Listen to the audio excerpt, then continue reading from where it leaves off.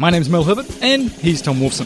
We're going to be talking about the cars, the batteries, the solar panel, the stock price, the man, the myth. We're going to be talking about everything Tesla. Why? Because we're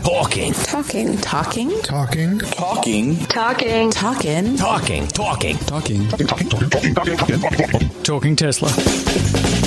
Your wife is like, oh, he said f*** this morning. I'm like, and? What?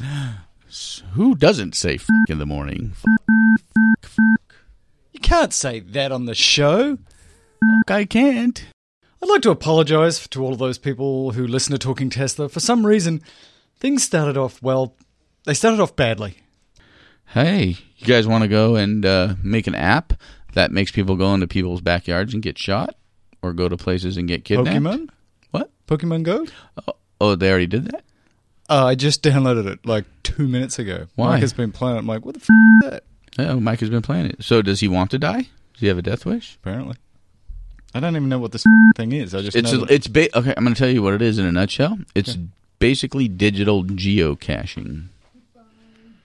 Because you play this app, and on this app it'll be like, this Pokemon is in your neighbor's backyard. It's midnight. Go back there and get him.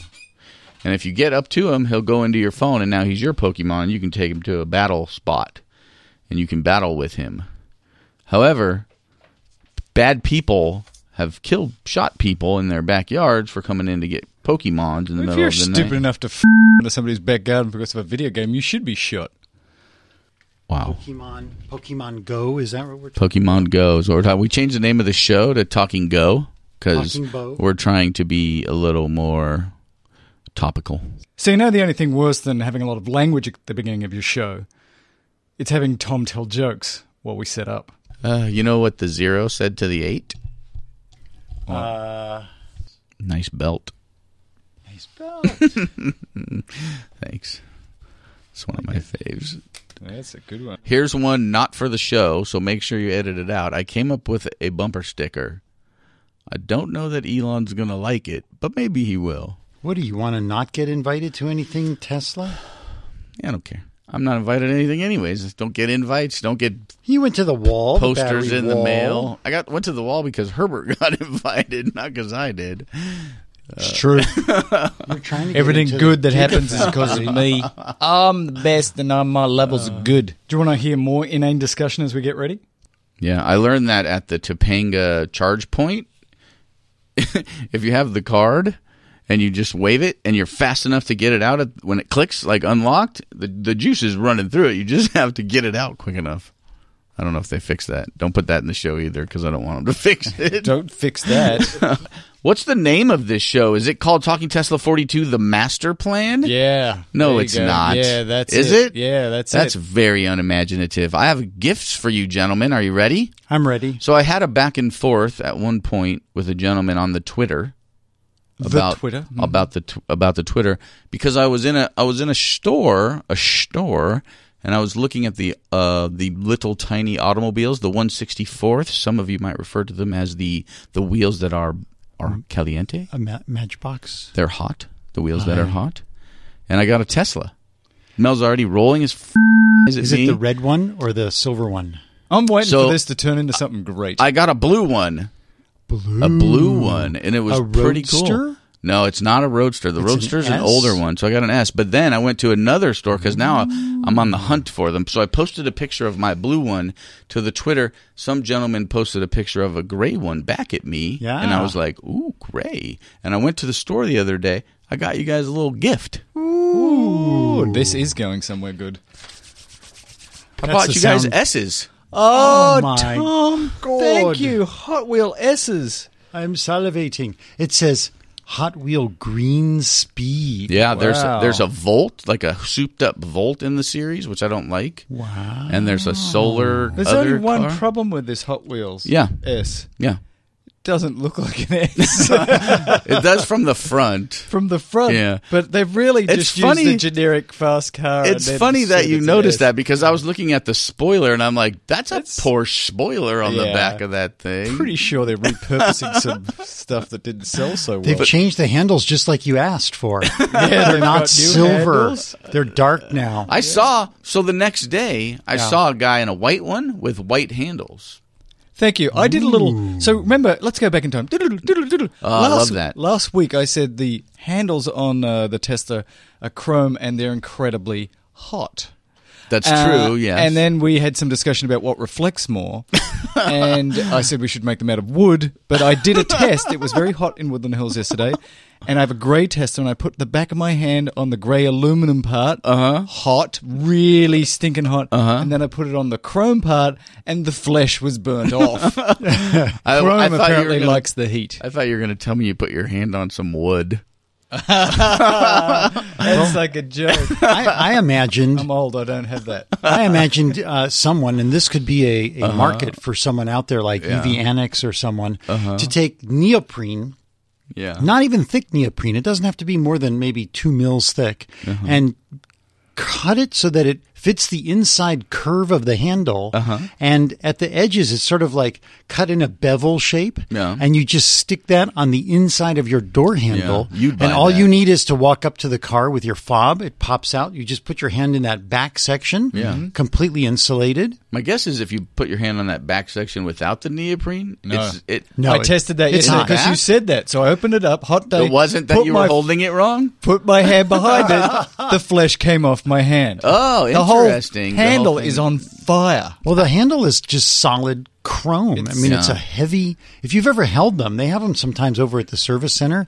That thing weighs like 6 pounds. Do they like every once in a while say, "Can you leave, Robert? Why are you hanging out at the service center holding handles and stuff?" I was there for 2 hours on Friday, the service center in Van Nuys. What were you doing there? I was getting some tires. And how much did that cost? Okay. Do you have 19 or 21-inch tires? I have 19-inch tires. Excellent, because the 21-inch are a lot more expensive and don't last very long. Go on. So my wife got a nail in one of her tires one evening. I think it was Wednesday evening. Sad face. Yeah, and she was at Parkour with my son, and she went to the local Firestone for some unknown reason. That's unknown to me still to this moment. That's in Northridge, not where we live, not near Tesla, and they found that they had a thing, and she bought a tire. She bought one tire. Yes. So, and I was like, well, you can't replace one tire. Mismatched tire. Right, you can't replace one tire. It was the same tire, and it was $300, right, for one tire. Yeah. And I was like, well, you got to buy another tire. Why? And she's... because you can't replace one tire. Yeah, you can. But why not? Because then you'll have staggered tire treads. You know what? This is a conversation we need to have. Yeah. Because I would never replace one tire. I've never in my life. So I bought a tire for $300, and then I'm like, you have to buy 2 tires. And then we called Tesla, and yeah, go ahead. Why didn't you just have the tire patched? It was in a non-patchable spot. Oh, okay. Go on. Thank you very much for asking that question. Since we're all frugal and we want to conserve resources. Cheap is another word for it. But yeah. So I told her, okay, that's fine. And they had to order it. They didn't have it in stock. It had to come in the next day. That's the way this thing worked. So I was like, okay, get another tire. And so she ordered another tire. And that tire was also $300. And then I told Firestone I was taking them with me because I didn't trust them to install them. Wow. And I had gone to Tesla the day before to the service center and was like, just randomly asked a guy, how much are tires? And he's like, well, what tires do you have? I'm like, they're 19-inch. He's like, well, are they Michelin's or are they blah, blah, blah? I'm like, I have no idea. He's like, well, it depends. It could be $425 or $650 a tire. Holy testicle Tuesdays. Like that was the range that he gave me. But so I took the 2 $300 tires in the back of my car and took them to Tesla. They installed them for $50 a piece. And I sat in there for a couple hours, had a cappuccino, watched some television, and hung out. They charged my phone while I was there. It was nice. So this is this week in that happened to my Tesla. So I was at the service center for 3 hours. We weren't there together. No, I was there Saturday morning because I lost the fob to my X and the S. Wait. Both. You lost both? Well, I lost my whole of my keys, all of them. Maybe they just ran off together. Yeah, maybe. Anyway, I went and got... So first of all, I went on the website, what's it called? The forums. And I asked the forums, how much is the fob going to be? And there was just people freaking out all over the place about it costing between $400 and $600 per little fobby fob. Wow. And I was like, that was an expensive loss of keys. Yeah. But I went down there. It took them 3 hours to do it. But they were only $115 each here. Breaking news from Mel to you. Yeah. 115, That is news. not 300. Just lose your fobs as much as you like. They're only $100. Now, here's another question. So, Tom. Although they might have recognized you from the podcast. Yeah, I agree to disagree. Another thing, Tom. Yeah. So I got a flat tire in my Tesla, and I took it down to the local Bridgestone, and I said, stick something on that looks like the other wheels, and then they put a mismatch thing on there. That was a year ago. It's fine, mate. What's this? Yeah, I got to buy 2 at a time. That's absurd. He's living the high life. And I didn't have Tesla put in. I put any old dude at Bridgestone. It's like, slap it on. That's what you do for a living. Now that he's got a Tesla, he's just... Didn't take 2 hours either, mate. Took Don't 15 F minutes. with me. Talking Don't to F me, with me. or are you know. talking to him? No, I'm talking to you. Talking to you, I just Tom. think that I don't know what you're you've got talking money about. to burn. No, I've never in my life replaced a single tire on a car. Well, they were hesitant to replace my single tire because I was driving out in Agura, and all of a sudden, the tire pressure monitor warning goes red. Pull over now. And I was like, oh, my God. So I pulled right off, went into a gas station, which I thought was kind of interesting. Ironic. Yes. And I went up to the thing to put pressure in my tire, and I hooked it up, and I put in pressure, and there was just like this big sound, not even like a whistle. Gaping like a explosion. sound. huge hole. And I was like, wow, the tire looks just perfectly fine. It was one of the rear tires. Yeah. And then I kind of listened to where the was coming from, and it was on the inside. And it turns out that the Model S wears in the rear on the inside substantially more than on the outside. There's a camber.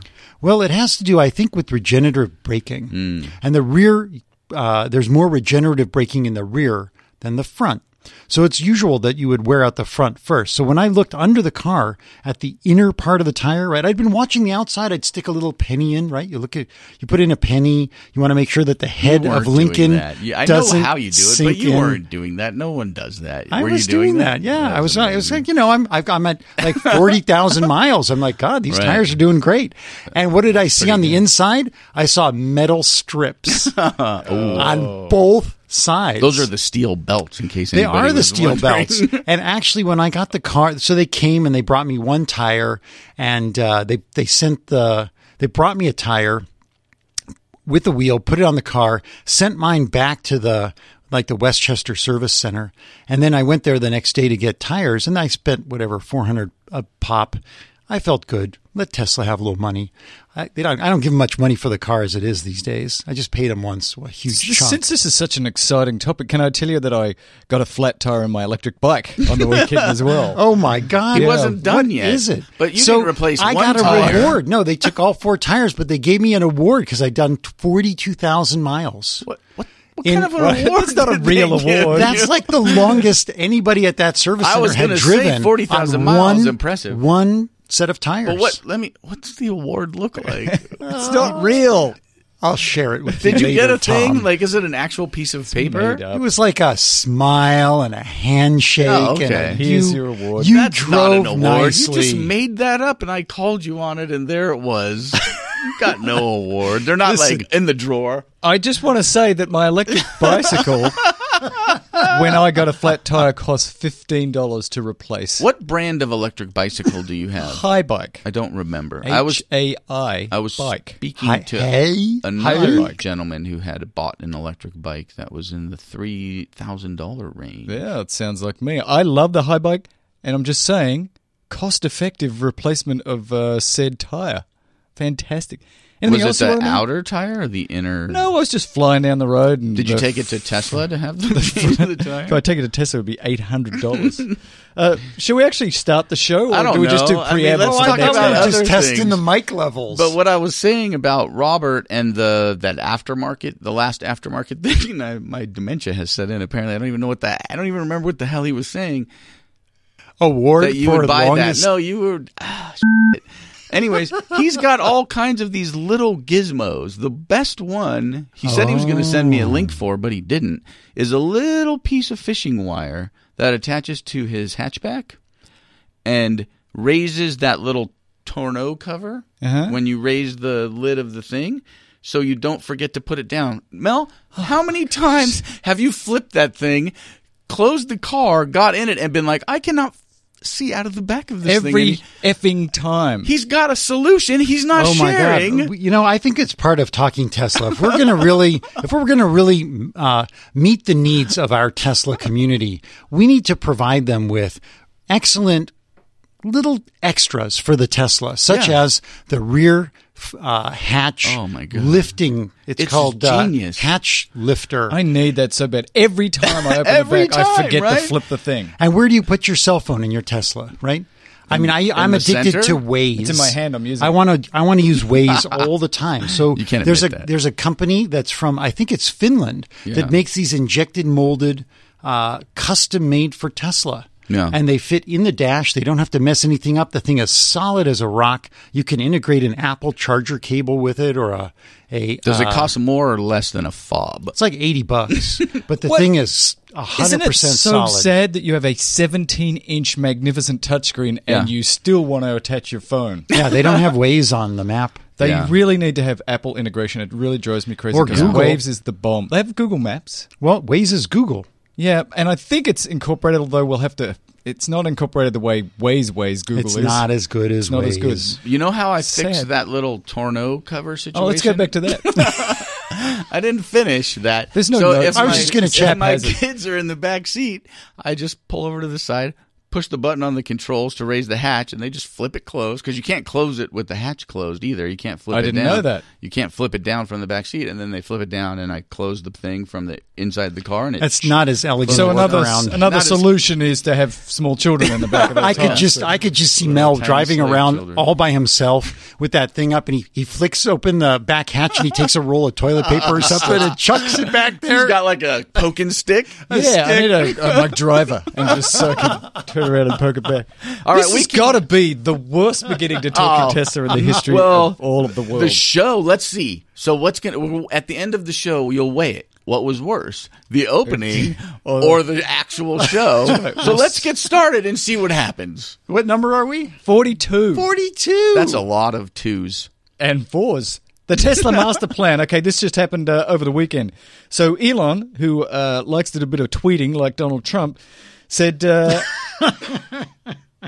said, we have got a secret master plan, just between you and me. Part 2. In which Musk is going to unveil something magnificent. So the first time we did a master plan was in 2006. That master plan was, we're going to have this sporty electric car. It's going to be really expensive, but that's going to help us create a sedan-like vehicle, and then we're going to be able to have a cost-effective car. It's all going to be fantastic. So Tom Messina wants to tell us what is the new master plan 2.0. I think it's I think it's his secret plan to stop tweet fighting with journalists, potentially. That was one theory that I had. That's Another not one, maybe to meet some delivery quotas. Oh, you little... Or the other one, potentially, let's take autopilot out of beta. Let's do one of those three things. I don't think that's going to happen until they have more sensors. None of those things are part of the master plan, Robert. Do you I don't have think so. issues with any of those I was going to say, suggestions? Tom, you're just sending us down that same road again. I'm going to need more Prozac. No, I think that it's going to be that there's going to be this master plan that involves the Tesla Solar City merger, and I think that that's going to be the facilitation of making us more independent, energy independent. I sent you guys an article late yesterday. It's not part of the show, but this was an interesting integration conversation that a guy had on LinkedIn, of all places, to post a thing. Imagine this. You go into a Tesla store, Yes. and you get your energy, a charger, and a car, right? Yes. For your house, you're driving, you get all this thing. And right now, the average American, they say, pays about $800 a month for all in fuel, cost of a car, and whatever the other, the maintenance and all that stuff. Pile of money. And a couple $100 for their electricity in their home a month. So $1,000 a month. Let's call that an average. What if you walked into Tesla and they gave you solar, a Model 3, and a charger for $900 a month? 10% off what you're currently the average American is paying. I think that's the master plan, to be completely frank with you. Shazam. Shabam. Oh, that's right. Did you like Shabam, everybody? Oh, I think that's a good master plan, and he did follow up with a tweet. Somebody asked him on the Twitter, or said on the Twitter, so, some integration of Solar City and Tesla, or further integration, and he said, yes. Something like that. So you might be onto something. The full integration where he basically takes over all of the energy of the world. Right. It's just a lease. You go into a Tesla store and you get a lease for your transportation and your electricity, and it's a little bit less than you're paying a month, or maybe it's the same, but it's greener. There's something to that that's actually very interesting to me. I think the less is probably part of it. And it's an autonomous vehicle. Right. So if you don't pay, it'll just go home. Not to your home. That's the easiest repossession ever. I know. Right. You didn't pay. But where's my car? No more repo, man. I think it's really interesting about what this could be. I was hoping it would simply be the next car is going to be $20,000, and then the next car after that is going to be $10,000. It'll get 300 miles, and it'll be fully autonomous. Thank you, Elon. I'd rather the next car be $45,000 and a truck. You want the next car to be a truck, not a car. Yeah. Good on you.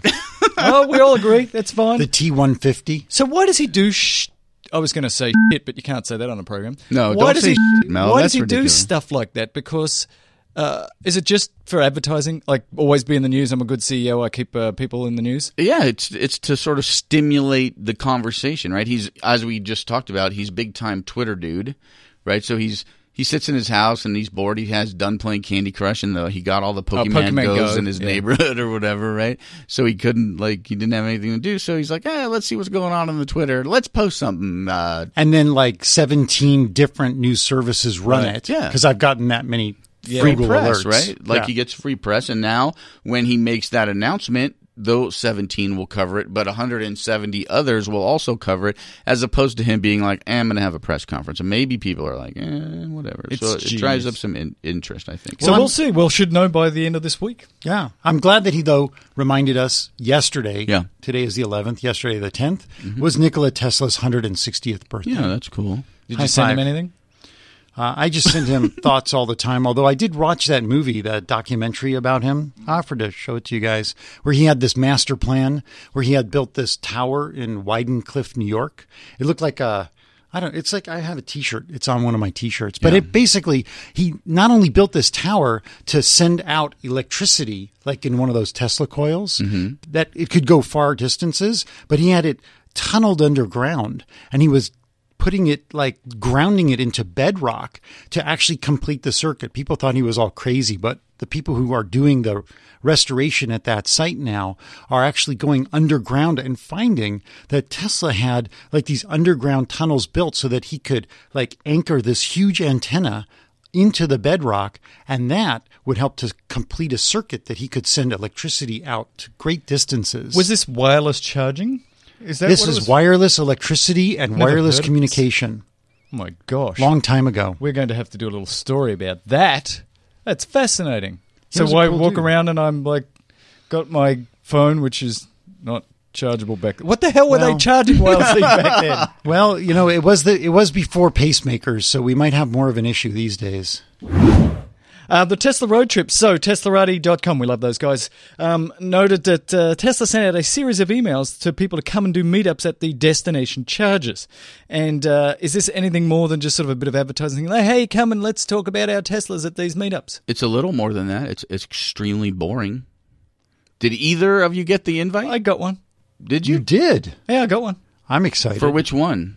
I can't remember. I could look it up. But I got one for some local destination charger come and do a meetup. And I'm like, why would I do that? I'm not Robert. Robert likes to hang out with people. I don't. I like to stay in this room and not leave. The closest one that I saw was in Ojai coming up. I think it's on the 29th. So I went to the website because I didn't get an invite. So I just clicked the link on the Teslarati post for this.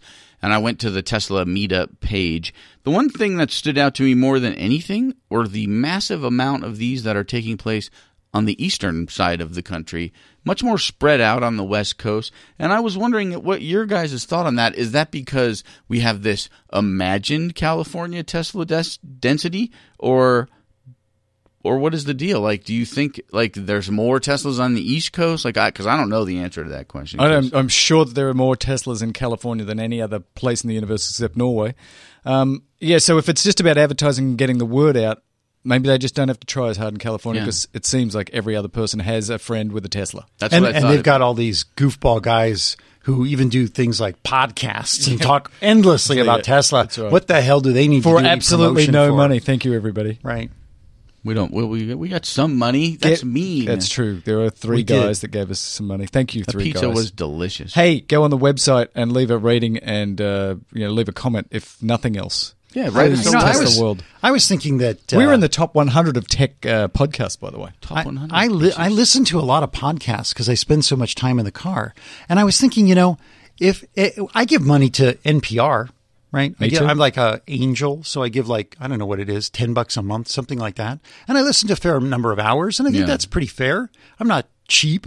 So if I was listening to a great podcast about a topic, actually many topics that I really loved, I would think what's fair? What's fair for a good podcast like this? 50 cents? 50 cents an episode?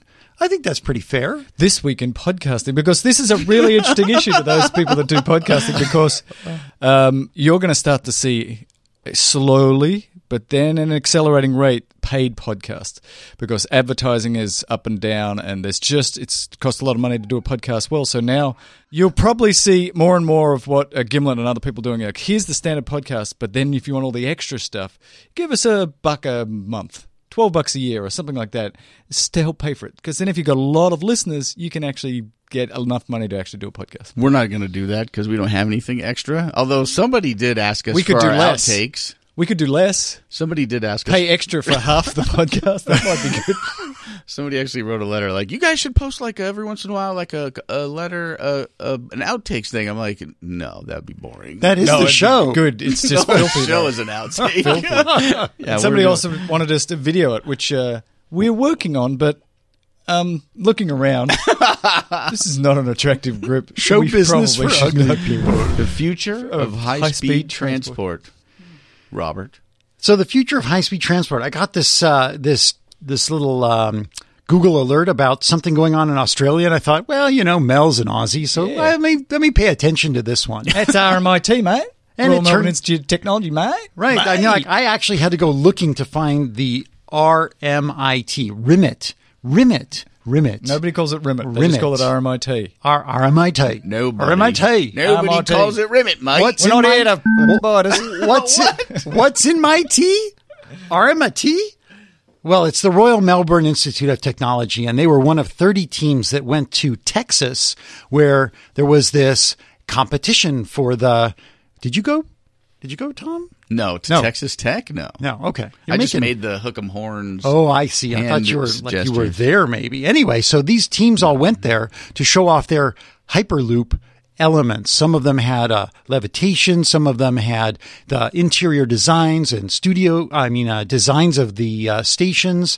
And then Elon came out at the end, and it was this big thing. You can watch it on YouTube. It's actually pretty cool. He came out and he actually gave them I think he was there for over an hour talking with them. And the only thing he didn't do is take pictures with every single one of these guys. But this Australian team was the only one to win in the competition from the Southern Hemisphere. I don't know if there's, I guess that means something to somebody.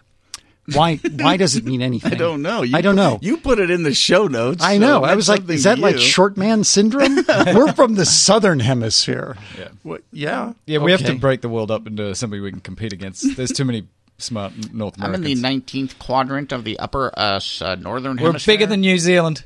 Yay. That's our claim. Yay. So their team's called Vic Hyper, which I thought was interesting. A bunch of students, there's a nice picture of them, and they won a prize for their braking system, which in a frictionless environment still manages to regain energy when slowing the pods down. That one's just too high up for me. I don't get that one. But they, it just sort of gives me an opportunity to talk about what's been going on with Hyperloop, which I thought was pretty cool. They talked about the psychology of being stuck in a closed tube going at like 2G forces, 700 miles an hour, very tight space, and how people will not necessarily be very accepting of this. It's called an airplane. Yeah, but an airplane is bigger. This thing is like it's going to be tighter. This is like the SST economy class. I don't know if you've ever been to the Boeing Museum in Seattle. You can go on the old SST, the supersonic transport. When I'm bent at the waist, I'm hitting the roof.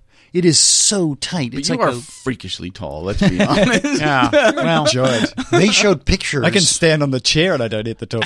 They showed pictures of the Hyperloop One interior. Yeah. The walls intrude into the outer seats, and the seats have these like barriers between them. We should put the Why is something that they have yet to invent horrible already so small? And It's terrible? horrible. But aren't they And working so- on sort of virtualizing so it feels like you're outside? Right. Yeah. So there's like a video of what these windows look like. So basically they pick these fake windows on the side and you can look out and see exactly what's passing outside of you from the tube. And when you move your head around, the image moves with you. It's cool. So it's like cameras on the outside then project into the inside as if it's a real window. Well, And- it's probably just a videotape, I would think, not No, cameras. It's well, I don't actual know. That's live not- footage. This whole thing, they're calling it virtual windows. Is that what I put? It's only a half an hour There's from a- LA to San Francisco. I don't need to be entertained. I do. Right. If you're going to put me in an aluminum constricting device, I'm going to freak the hell out. So I figured yeah. the ticket's got to have two extra little tabs. One is Zofran, an anti-vomiting medicine, and the other one is Ativan, an anti-anxiety medicine. There is and a- between the two, you can make the 30-minute loop. There's an amazing video of a bus that got retrofitted. I don't know if we talked about it on the show. The bus that got retrofitted with the same technology. And so these kids would get on the bus and then the bus would drive through the world as it was 650 million years ago or whatever. And so you're seeing dinosaurs and you're driving. So you have the sensation of the bus moving and you're going up and down hills and you see dinosaurs. That technology is amazing. Here's what I'd do if I was here we was go. in charge, right? This is gonna be so good. you fly along in your Hyperloop and then you're seeing the green grass and you're going up to San Francisco. Yeah. And, oh, look at the beach and everything. I would put in Apocalypse DVD. And I'd have like nuclear weapons exploding and zombies coming and people freaking out. Oh, God, oh, God. It kind of And then when you sounds like get out, you're like, oh. And you get out the other side, there's no really. Yeah, because what most transportation companies want to do is make sure that their passengers are as agitated as possible for the entire time. I'd give a they're lot of with them. alcohol and I'd make it seem like the Okay. end of the world happened. Could have What could go themes. wrong? So that's an interesting thing that you sort of mentioned peripherally, Robert, but you just mentioned straight up is like if you're doing 2 Gs on LA to San Francisco, is there drink service? That's Yeah. just during the acceleration phase. You don't Is it? pull 2 Gs the whole time. Once you get up No, to I think speed, you know, 0 G. You're back Yeah, to normal you're Gs. at 0 It's only at Gs. acceleration you get G'd. Right. Okay. So the one big thing that I took away from this article, the one big thing was that it seems like a lot of governments are on board with this, and it's actually going to happen. Like it Right. went from this white paper that Elon did one night in the hot tub with his cousin, because he does all of his best work in the hot tub, apparently, to like a thing that's going to happen probably. Like it's technology that is going to be implemented in places. Hyperloop One, going to do it in Moscow, or at least they're working on that. Switzerland, United Kingdom, London to Manchester, and Dubai. And then the other guy is Hyperloop Transportation Technologies. They're going in Austria and Slovenia and Hungary, like to link these 3 cities. It sounds pretty cool. And then there's the Quay Valley. Yeah. Quay Valley, where Hyperloop Technology Transport is building a full-size 5-mile loop. That's that imaginary city that was just in the news today. That looks very interesting. It's in the middle of absolutely nowhere. So right it's along in the California. 5. Some rich dude is going to make the city of the future in California. Right. This has They're been done supposed to make it before, except it's never been 100% renewable. It's right on the 5, north of Bakersfield, between Bakersfield and Fresno. Oh, yeah, it is Equidistant. in the middle of nowhere. I wonder- There's nothing there. I wonder how he got so much land out there for an inexpensive price. I wonder how that. Well, the problem is they don't have enough water rights. Oh. So that's what's been holding them up for many years. But that now, sounds great. yeah, well, you could live there and commute to LA. You could live there. And then you could live there and commute to San Francisco if there was such a Hyperloop. But the history of utopian cities is littered with litter. Corpses. It's just it's been tried many times. It's so expensive to build the infrastructure and then have people go, I don't know who's going to fund this. It's I suspect this is going to be like the Salton Sea. There's Let's going to be just- some nice little wreckage there in a few years. Let's just hope it isn't Elon. So to give some comparison, so it's 2 Gs of this Hyperloop when it's accelerating. Accelerating. Zero For how to long? 100, 0 to 135 For how long? in So 1.9 seconds. The space shuttle pulls about 3 Gs is what I found. Not right now. The when it was during maximum during launch and re-entry, that seems like a lot. They were tied to their chairs and And then the Gravitron amusement ride, I don't even know what that is, 2.5 to 3 Gs. I think we should go and report from there. Oh, I think the Graviton is the one that spins around and you get stuck on the wall. That thing is pretty cool. I I've don't been like there. that one at all. I saw someone throw up in one of those. Yeah, I saw too. Above. That was a good story for many years. Thankfully. Top fuel record, dragster, 4.2 Gs. So it's not no Gs, it's a lot of Gs. So look at this. That's 4.4 seconds over a quarter mile. So that means your Tesla Dual Ludicrous is probably making you do 3 or 4 Gs. Somewhere in that range. I think they said 2 Gs. No, I don't think so, because this is like you are going like 0 to 190 in that quarter mile. In that first few seconds, I wouldn't be surprised. Dragsters are fast, though. Well, I went on the interwebs to actually look at this guy. I am kind of interested in it. And it seems that most people are saying that it's only 1.2, 1.3 Gs when you're going ludicrous mode very fast in a Tesla. I would have thought it'd be more than that. Feels like more than that. That's going to be a little unsettling, so maybe you should not eat for a couple of hours prior to getting on the Hyperloop. Okay. I don't know how we're going to do this. If I'm going to San curious. Francisco, I'm going hungry anyways. That's the way I roll. Yeah. Well, straight to the Embarcadero. That's right. Give me So some good. fish and chips, mate. I've been bloody 30 minutes on that thing.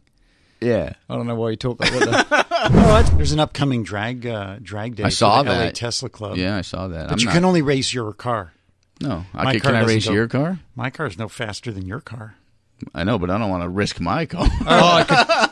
You can't hold your car straight in a line on a drag strip? I don't know. Okay. I've never tried fully floored. I couldn't do it with the Are you RAV. serious? I'll tell you that right now. The Well, RAV would be like, is a putt-putt. no, it's fast, but it just doesn't. It's not built for that kind of torquiness. It does Really? definitely pull a little bit if you floor it. No, the Tesla's rock solid, Rock man. solid, It's like rock solid, rock Yeah. solid. I've done mine a few times. It's like... You've done it in mine too, if I remember correctly. And the X, there's did a it also. little man It in the was backseat nice. screaming, and that was me. If I could only have gotten rid of the dead weight, it would have gone faster. Are you going to that drag racer thing? I don't think so. All right. I mean, I wanted to experience what a P90D Ludicrous was like, but they said, oh no, you can't ride in someone's car if it's faster than blah, blah, blah. And then you have to wear a What? helmet as well. So you can't bring your Ludicrous? Or You can, but you can't take passengers if your 0 to 60 is like less than 4 seconds. Oh, okay. Something like that. We should rent one for the day. We're going to talk about rentals in a little while, but we should rent one and go up there. Maybe we should just take another club member and give him a few beers and say, you're too drunk. We're going to drive it for you. Let's talk about the electric bus. Yeah, this this is is from Ars cool. Technica. So Proterra, we've been talking a little bit about electric buses in the last few weeks here. So Proterra's got a new series of buses coming along, and they say this in the article that, you know, these heavy duty vehicles that use electric, you know, you think about, boy, they're going to have big old batteries and have to go a very long way. Yeah. Well, and that's going to take a long time to charge. So the interesting things about this is that they've got overhead voltage, high voltage that they're now outsourcing or they're lifting the patents on that have between 250 and 1,000 volts. 1,000. Up to 1,400 amps. So an enormous amount of my pressure, God. and the tap is wide open. So they can, in 10 minutes, get 30 miles of charge for the 100 kilowatt version. They also have a 400 kilowatt version and a 300 kilowatt version. The 300 kilowatt version on one of these buses gets 200 miles. It can basically drive around all day with its passengers, come back and get charged. But the important thing here is that this idea of electrifying buses in particular is really moving along, and this group, Proterra, is doing a fantastic job on this, and a number of prototypes are up and running, and it's exciting to me. I want to plug in my Tesla to a 1,000 volt, 1,400 amp charger, and I'll have that thing full in about 10 seconds. You can't. That's that's about 11 or 12 times faster than the top end supercharger performance. No. Yeah, 1,400 amps? 1,400 amps, 1,000 volts. That's 1,400,000 watts. You sit in that car That's and boom! ginormous. Whoa. Because here it says it's 4 times faster. So is it not just 4 Well, times I'm just doing more raw ampage? math here. Maybe 4 times faster would be good, because I went to the supercharger on the weekend, and it took an hour from basically flat to completely full, and I had an hour, so I did it. But that'd be cool if I could go from 0 to 100 in 10 minutes. What supercharger did you go to? To the Schnad, Oxy Schnad. And you just felt like you could just take up all the supercharger time? Well, when I got there, it was one of those anxiety-producing things like, oh my gosh, the place is full. Mm-hmm. But That then within doesn't 5 happen. minutes, Mm-hmm. it was just me and 3 other guys. But for a second there, I was going to go off on people like You would have Electric left, Jen though. and say, You what would've- the... Yeah, I didn't. You would have left if you I had. didn't. I just needed like 50, but since nobody was there, I filled it up. So Makes me a Go bad ahead, person, I'm I know. sorry. I was going to say it would be really interesting if, when they open the patent on this, this is now adopted by all kinds of municipal vehicles. So you could see the street sweeper, not only the buses, the fire trucks, the ambulance, the dog catcher, the police vehicles, the trash truck. Trash trucks, do you know how much miles per gallon a trash truck gets? I read this. Please tell the people. 2.8 miles per gallon. That's not a lot. That's pathetic. That's not a lot. That's almost not a. That's close to none. So the reason that they get such crappy gas mileage is because they're constantly starting and stopping and starting and stopping, and Right. they're using brakes. So they're wasting all that energy. And if they had electricity to run these buses, it would be a lot more efficient. Yeah. And the numbers that they're showing, like this one company, Right Speed, which has this like electric trash truck that can be charged with a turbine, a gas or diesel turbine. But the reality is the bus can go quite a ways with these huge battery packs. Oh, sorry, I keep saying bus.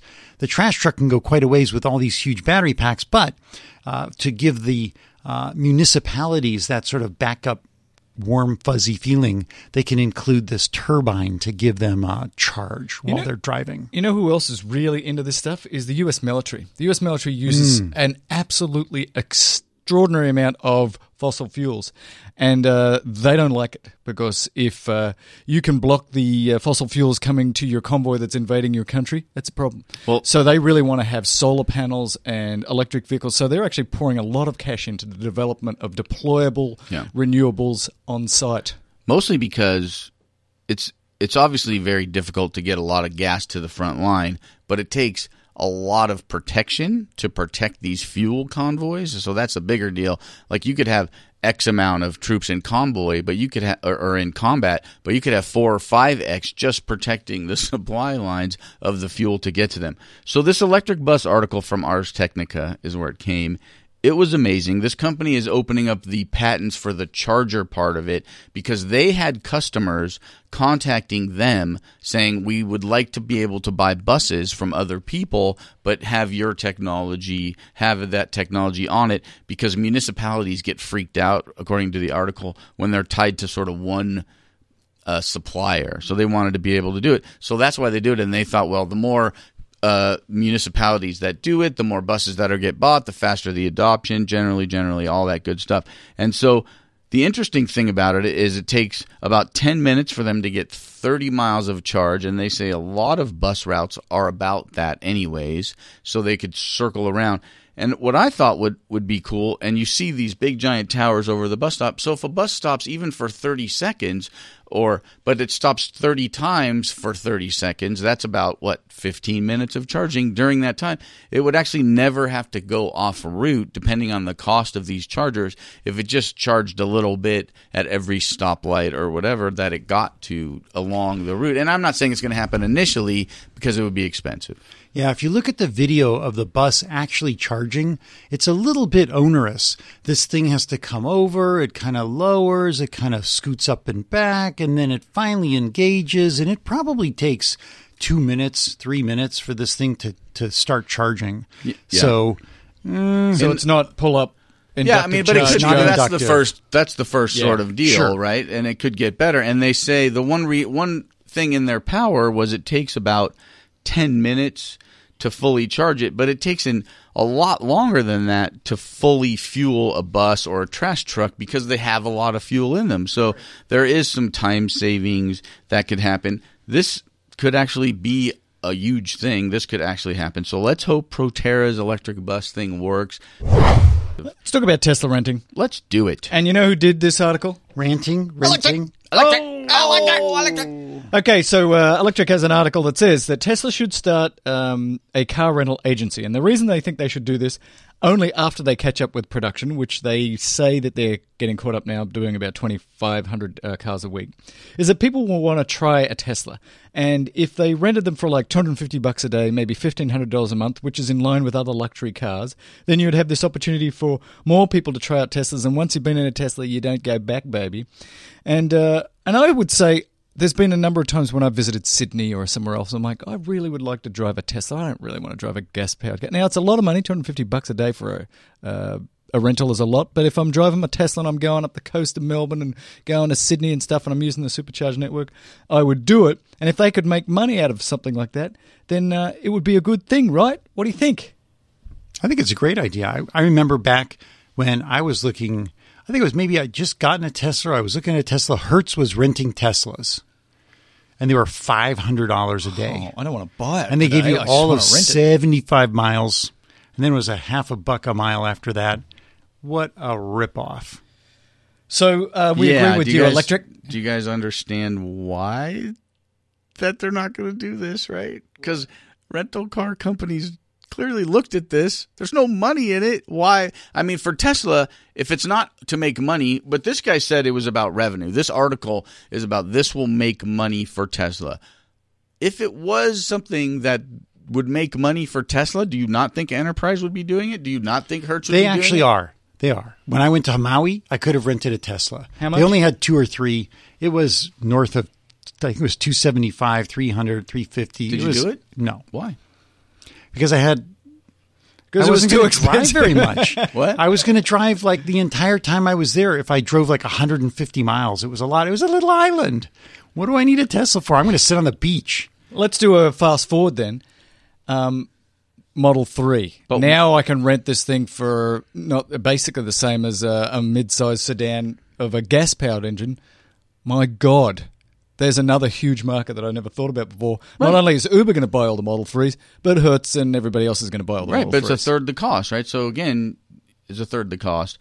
And so is this article by Electric about Tesla making revenue, which it was, and which is not a viable business plan, in my opinion, and it sounds like in either one of your opinions either, or I was like, so or Tesla was it doesn't to have get people in their cars? Yeah, so I think that's probably a better argument for having some fleets available. But does Tesla really want to get into the rental market? Just provide these cars to Hertz and these people at a little bit of a discount. Have them do it. They've got the infrastructure. Let them do it. If, Mel, you go on vacation and one of the cars you could rent is a Leaf, would you? Depends. If I'm somewhere like Hawaii where I'm not going to be driving a lot of miles, yeah, I'd do that. Absolutely. And particularly in Hawaii where they're trying to get 100% renewables, I'd feel good. Look, that there's might the be your dolphins only and I'm choice. not killing them. Might be your only choice in Hawaii. Yeah, in a few more years. It will be, right? If they have their say by 2050. Well, speaking of wind in Or Hawaii, let's Norway, talk about yeah. it. This is from Inside Climate News, and it says that Hawaii wants to be 100% renewable by 2045, which is not that far away. And so the feds have been leasing land to put up wind farms because I guess the federal government owns the underwater bits of the country. And so they're going to let them lease the underwater bits? Yeah, off the coast. And so they're going to allow wind farms to lease there. They've been getting some pushback. This is interesting from surfers and fishermen saying, like, we don't want you to wreck our surf here in Hawaii or our fishes. And so, you're going to get pushback from some of those people. But Hawaii apparently has very expensive electricity because until pretty recently, they had to bring in all of the fuel, basically, to run the turbines to make the electricity. And that's why when you look at the price per kilowatt hour in Hawaii, it's like astounding. It's like 30 cents a kilowatt hour, which is 3 times what it is on the mainland. And so this can solve all that issue. And I guess another problem that you have with just solar panels on everybody's roof is that for some reason, and they didn't really explain it in here, that's more expensive and harder work on the grid than just pumping a lot of renewable energies offshore and back onto the grid. I don't know why that is. Well, I don't know why. Robert's going to explain, I'm sure, why that is. But the one thing that was interesting about this was that most of the people in Hawaii, by population, live in a very small area. So they could actually build that wind thing as like a power plant and put all of that, like one giant cable into that one local area to to provide the electricity for most of those things. It's really deep water, so they will have to be floating. They're looking at things like oil rigs, which have their own sort of problems because they're expensive and they're gigantic, and people don't really like them, even if they're wind off their coast. They just don't like the way they'll look. They look a little funny, too, as they sort of like float on by like a floaty device in your swimming pool. It's funny people say that about offshore wind farms look ugly, and I see them and I just get the most joy. When I see solar panels and wind farms, I'm like, oh my God, renewable energy, thank you. I get such joy. I see off the coast of Oxnard and I look out and I see the giant oil rigs and I get depressed. I'm like, it's going to go in and the fish is going to die and carbon's bad. And you're going to step in that on the beach and you have to wash it off with gasoline. I mean, I agree with you. I think that, you sort of have to get the energy somewhere, so you have to basically deal with it. But I would love to get all of those coastal power plant areas back. Wouldn't that be awesome? All those places now that are using seawater and stuff to cool them. Wouldn't you like to get all that beach Diablo back? Canyon. Yeah, Diablo. And I think one of the things that I got from this article was that by putting the wind farm right off the coast of Honolulu, they don't have to build a whole lot of wires and they don't have to lose a lot of electricity transporting it over distances. They can put it right where the energy is needed. And that was one of the things I was saying 1 or 2 or 3 shows ago about Maui has tons of wind, perfect place to make the energy, just can't get it anywhere unless you now convert it into hydrogen or some other methane, I don't know what, and then you burn it on the other side. And they don't need as much energy because there's just not that many people, right? They don't need anywhere near as much energy as they could produce. So I've got this map that shows the wind speeds on average around the country, on and offshore. And the problem is that where it's really fast in the purple areas, nobody really lives there. That's the middle of the country. That's the middle of the country. Because nobody can see the that. Dakotas, where you were. Was it really windy in the Dakotas? It's continually breezy. Yeah. Sort of. It wasn't super windy, but it does get windy for sure. So off the coast of Massachusetts and Rhode Island, where they have planned and then squashed the plan to build this beautiful, they didn't want to see the beautiful wind farm off the coast, but it could have supplied all the electricity to Cape Cod, bar none. I mean, that's amazing. And here in California as well, and off the coast of Washington. So there's a lot of potential for wind. Alaska, tons of potential for wind. And remember that wind is just solar energy.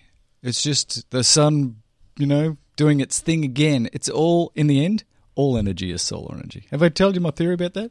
No, you give me a fuel and I'll tell you why it's solar energy. Go. Solar. Okay, that's solar. Wind. Nuclear. That's solar. Nuclear. That's solar because it's nuclear and the sun's made of nucleus. Fossil fuels. That's solar because it was from dead plants and stuff that's in the ground from millions of years ago. Geothermal. That's solar. Okay, I've got to work on this theory. Okay, The Atlantic has an article which says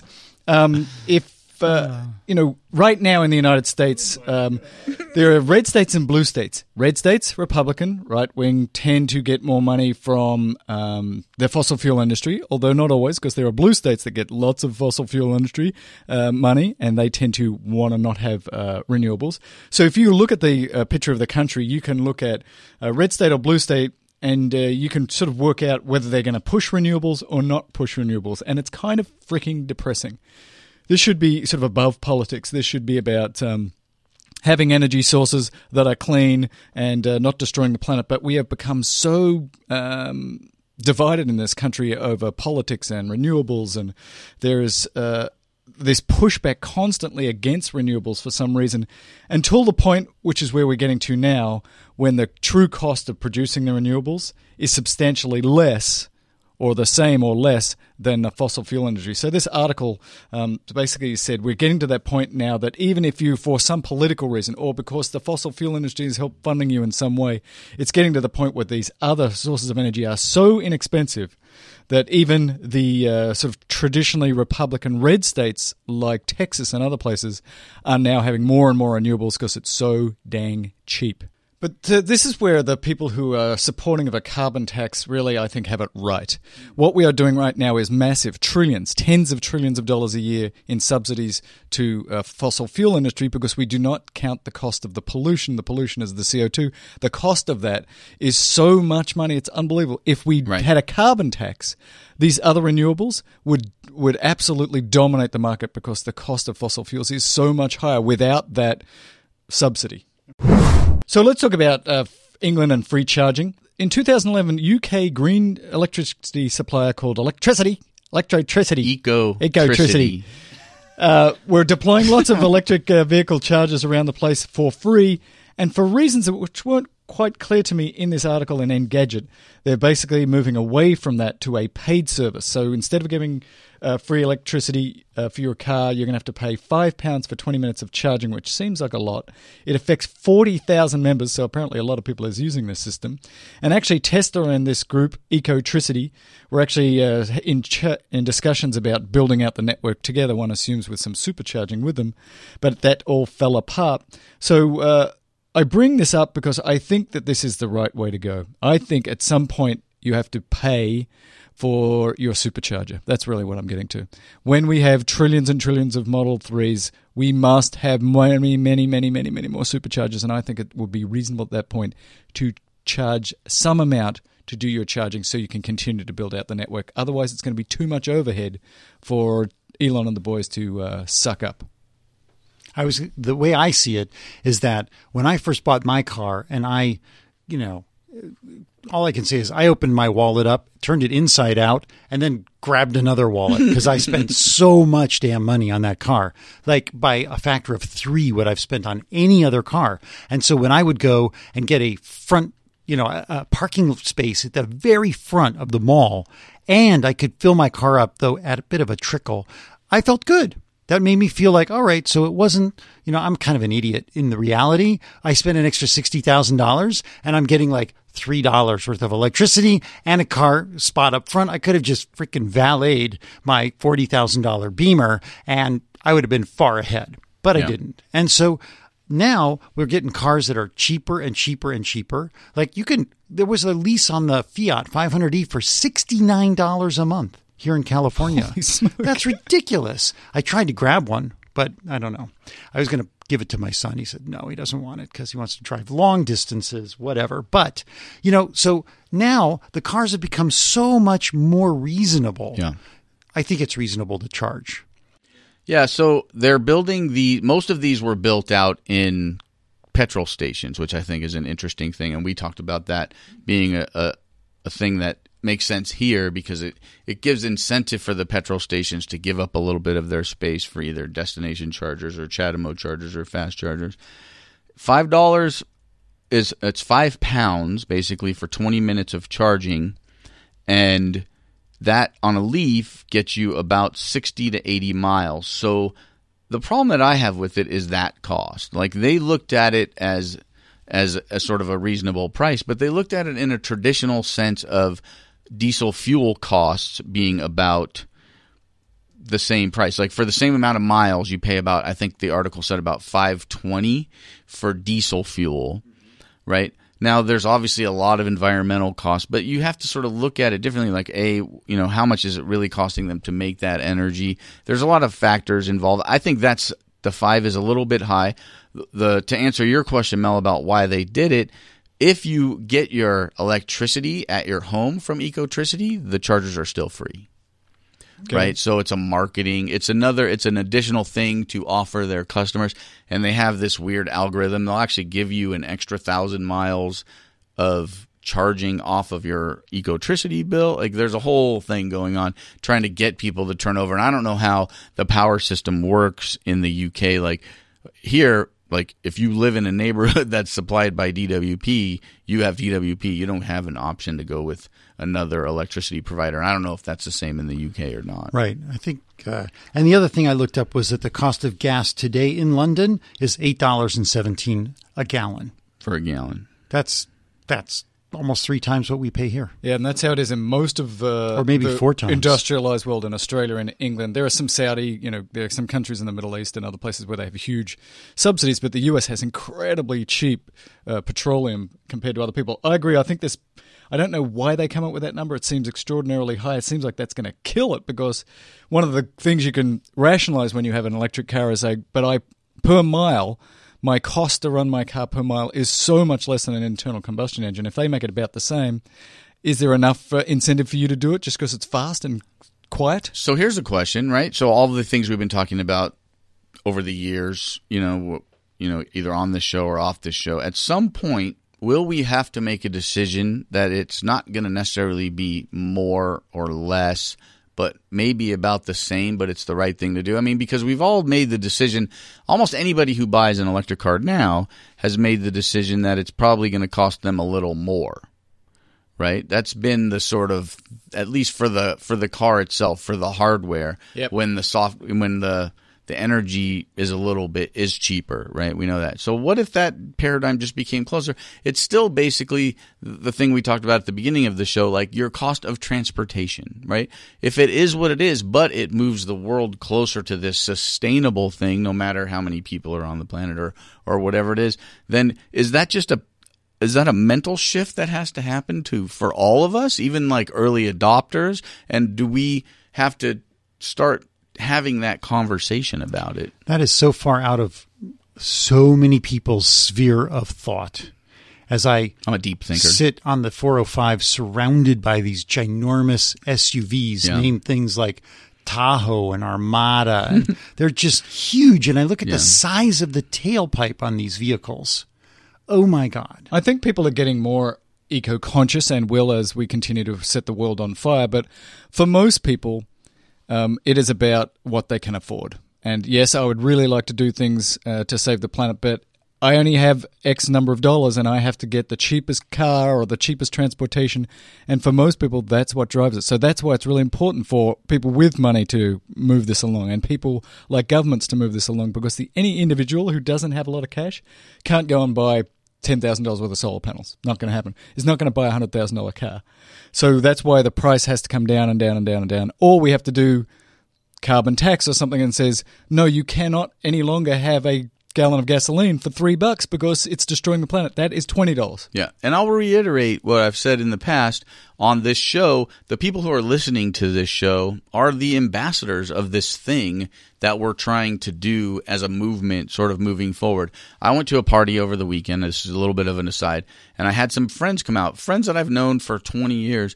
And these are smart people with good jobs. Some of them are, they're peripherally in the car business on some levels, either taking pictures of cars, things like that, who've never sat in a Tesla, didn't have any idea what it was like to even be in the car, or even seen one stop to the point where they could touch it or whatever. See how hot the door handles were? Yeah, see how hot the door handles is. But they get in it and they're like, oh my God, the screen's so big. And it's an impressive sort of first look. And I think anybody listening to the show, and I've said this in the past, just be an ambassador. If you don't want to give them a ride, just let them look at it, let them get in it, let them sit in it, and that will move the ball forward.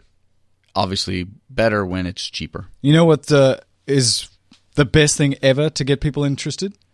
Gull wing doors. Yeah, every time you open those up, 3, 4, 5 people come up and go, oh my gosh, I've heard about this. And they sit in the car, and this just happened. Falcon wing doors, by the way. Falcon wing, sorry. And I just did this recently, and this a shopkeeper and his son and his wife come out, and they're looking at it, and they saw the screen, and that guy's like, how much is that? I'm like, $100,000. Like, oh, I need to think about getting one of those. I'm like, oh my gosh, yes.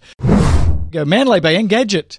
So they have finished installing the 26,000 solar panels, which is going to make it the largest rooftop solar installation of solar in the United States.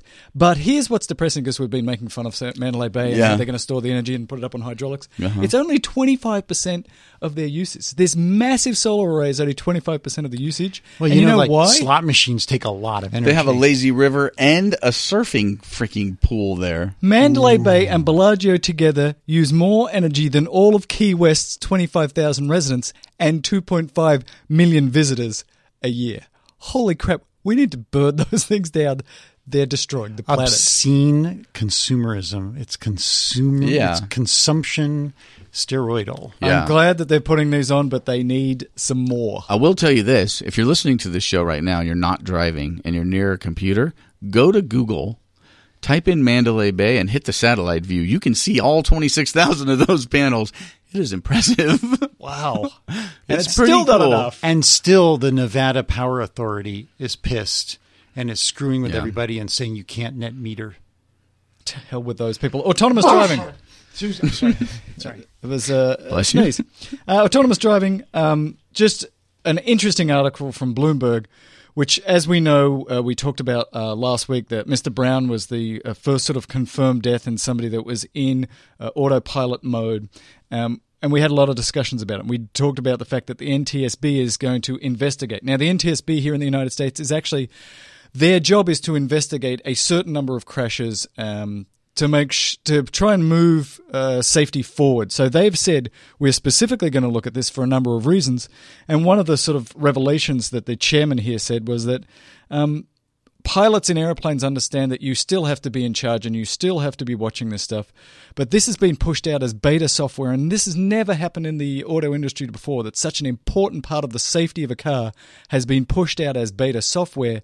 And this is what's a little chilling to me, we really are going to investigate this. We're going to crawl up the buttocks of the Tesla program and ask the question, should we be letting them do this?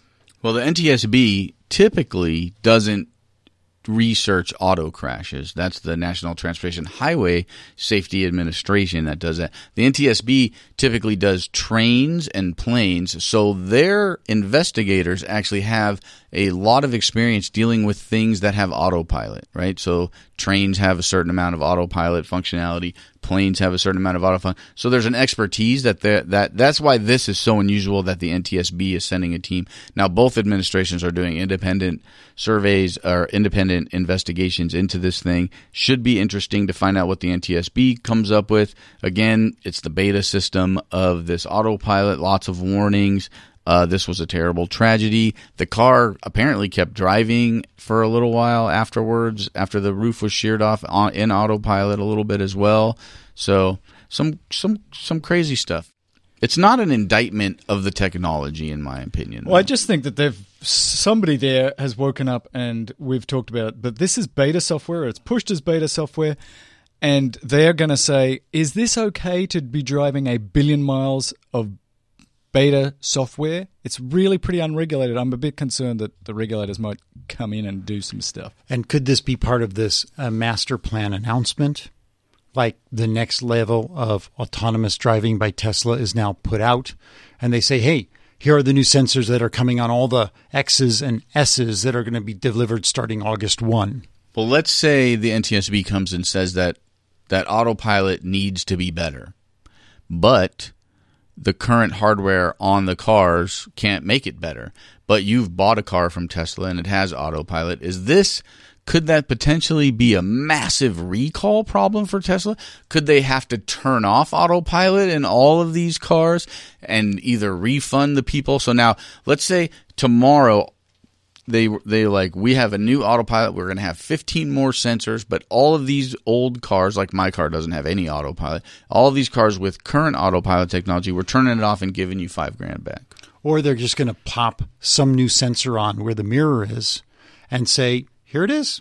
It's a plug and play. We just pop this thing on, update your software, you're ready to go. It's just an interesting discussion for all of those reasons about whether you should buy your car or lease it, because the technology is going to continue to change. Whether Google has it right, which is let's get a series of these cars out there and make it right to begin with and then release it, versus what Tesla is doing, which is incrementally releasing it and having us be the beta testers. And I'm happy to be a beta tester for it, but I think the feds are going to have to ask the question, is that going to be okay for everybody? But this is the whole thing that we just talked about with the energy. Like, it's what point do you have to put the technology out there? Right. When is good enough good enough? Is autopilot, as it is right now, good enough if you're following the directions on how to use it? And we cannot stress that enough. This guy was probably not completely engaged in driving. It's not disengaging you from driving. Right. Yeah. It's very true. and well, you can the other argument is cars themselves are one of the most intrinsically dangerous things to use ever at any time. So Right. if we follow that logic far enough, you say take all the cars off the road because these bloody things kill 30,000 Americans every year. So I think the investigation will go down the line of is it at least as safe as a human driver? If it appears to be more safe than a human driver, they'll probably say, okay, continue on. You think that will be the case? Like if that's the conclusion, that we won't run into, some political gamesmanship happening? Well, there'll always be political gamesmanship. I wonder how much of the technology Tesla can use, right? So they can tell if your wife lied and said your brand new Model X just took off into the building. Can they tell us how many times Mr. Brown touched the wheel in the 10 minutes before he had his crash? Yeah, I don't know what that's an interesting question. Like, can the sensors tell how engaged you are? Well, there have to be a driver-facing sensor that's looking at eye contact with the windshield, things like that. I mean, there are millions of ways, potential ways to gather just the touching data. the wheel, right? I mean, like if you're not paying attention and you're touching the wheel, you could easily disengage the autopilot and jerk the car off the road. You don't have autopilot, but I just was driving my wife's car. I know. I'm just a lowly You're a peon. loser. Well, my other Tesla doesn't have it either. But one thing I noticed, because I don't use it that often, is that I've got my hands on it and I'm autopiloting along, and I didn't realize that I jerked the wheel enough for it to turn off, and it was still. I'm thinking I'm autopiloting here. It's all good. And then I'm like, hang on a minute, it's going out of the lane. Oh, interesting. Because I'd turned it off. So do you think that identify the notification that you're in and out of it needs to be a little more robust? Well, for me, because I wasn't used to it, I'm like, hang on, the little blue line's gone. Before we wrap this up, Robert found some really interesting people driving their Teslas around the world. So we're going to do that audio right now. We got a bunch of letters this week. We don't have time to do them in their full regalia, as it were, so I'm going to save those, plus any new letters we get for next week. And I do encourage you, on your iPhone or Android, send us short, to-the-point audio emails, and we'll edit them into the program as well. And I also encourage you, please go to iTunes, leave us a rating and a comment. It really helps us out. But first, before we leave, let's find out what the Italians and the Germans and the others that are driving all over the world are doing in California. This is crazy. Meeting up with a group from Germany who've already traveled 2/3 of the way around the world, and I've met them here in Oxnard at the Supercharger. Why don't you introduce yourselves? Hi, my name is Carolina. I'm actually from the Italian team. I'm 23 and I'm driving with my father, Federico. I'm the oldest one. I'm Federico. I'm from Italy and I'm driving the team Italy. Hi, my name is Fabian. I'm 30. I'm from Germany, from the German team. This is really exciting. I was here at the Oxnard Supercharger, just charging up between shifts, and lo and behold, these two striking Teslas drive in. They're all covered in stickers. They all look really fast. And then I noticed they're actually charging a European-based Teslas off of an American supercharger. How is that possible? I made an adapter in it homework. Tesla say it's not working. And yesterday we told the Tesla and he is say, what? And you told me that you were just at the Fremont supercharger at the factory and you had a bunch of engineers oogling and ogling and looking at your charge adapter. Yes, he is totally interested and say, it's Tesla say not possible, and we say it's possible now.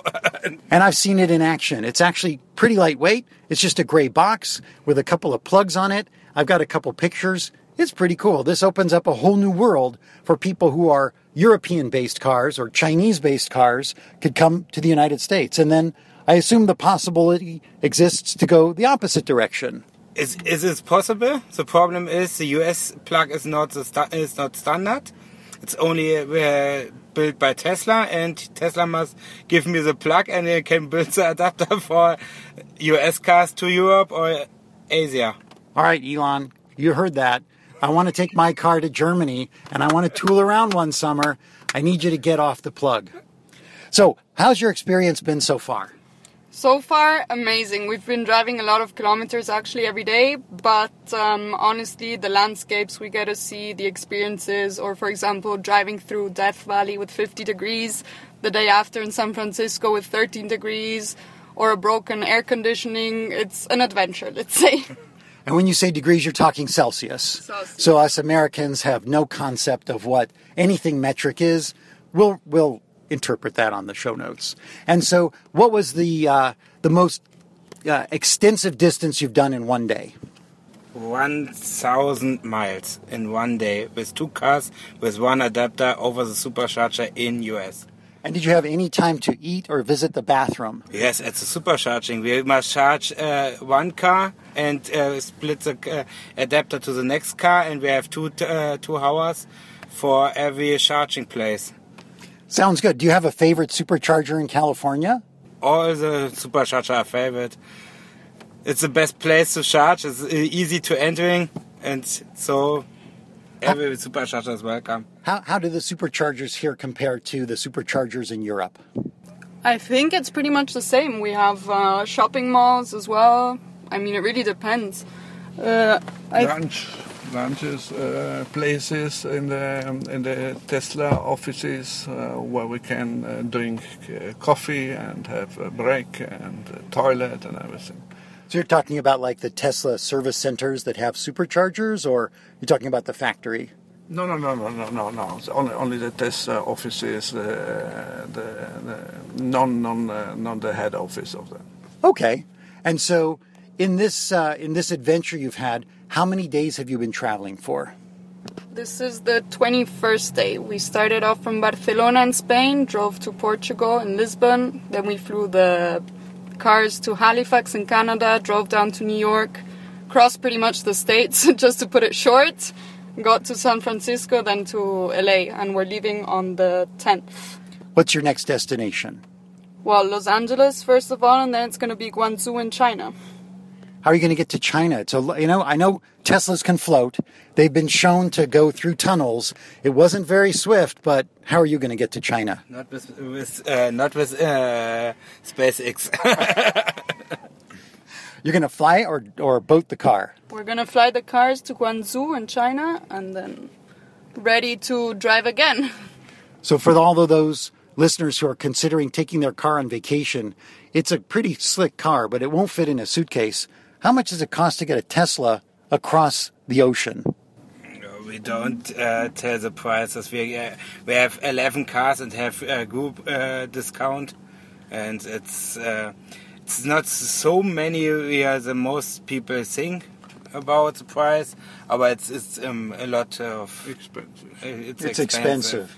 I expect it is. So you say you have a group of cars. Tell me about that. It's ATE days, we call it, the group. It's 11 cars from 9 different nations. We have a Chinese team with a dancer, a Hungary team with a city bus, and the other one Tesla Roadster. And so the others, one team from US, California, with a US Tesla. And the others come from Europe, from Italy, Germany. We have 2 teams, one from Austria, 2 teams from Swiss, and so One from Czech Republic, yes. And so what's the overall sketch of what does this 80 days around the world look like?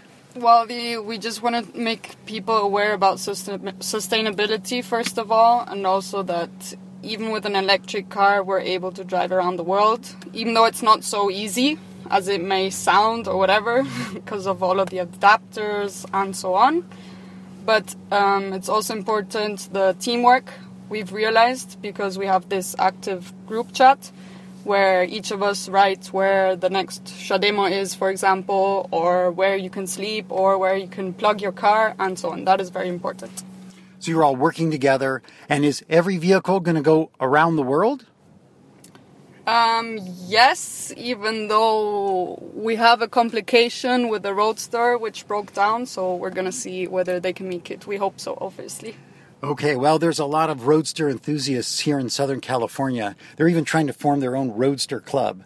And so I don't know if they can help you. I can give you a couple names. Who knows? But anyway, so tell me any last words. Well, we hope you can follow us and see how our adventure goes. Obviously, you can follow us on the Facebook, Instagram, and Twitter pages. So, yeah. What should people type in on Facebook? The official one is ATE Days. And then from there on, you can see the different ones. For example, we have the German one, it's Nomiev Mobility. The Italian one is ATE Days Team Italia. Excellent. We'll put some of that into the show notes. Well, thanks very much, guys. This is really exciting. Really cool running into you. And I wish you guys safe travels. Thank you. Thanks a lot. Very cool, Rob. Nice reporting. His name was Robert Rosenblum. He was Tom Awesome. My name is Mel Herbert. This is Talking Tesla, and we will speak to you next week. Bye for now. Hope you enjoyed the show. And we've been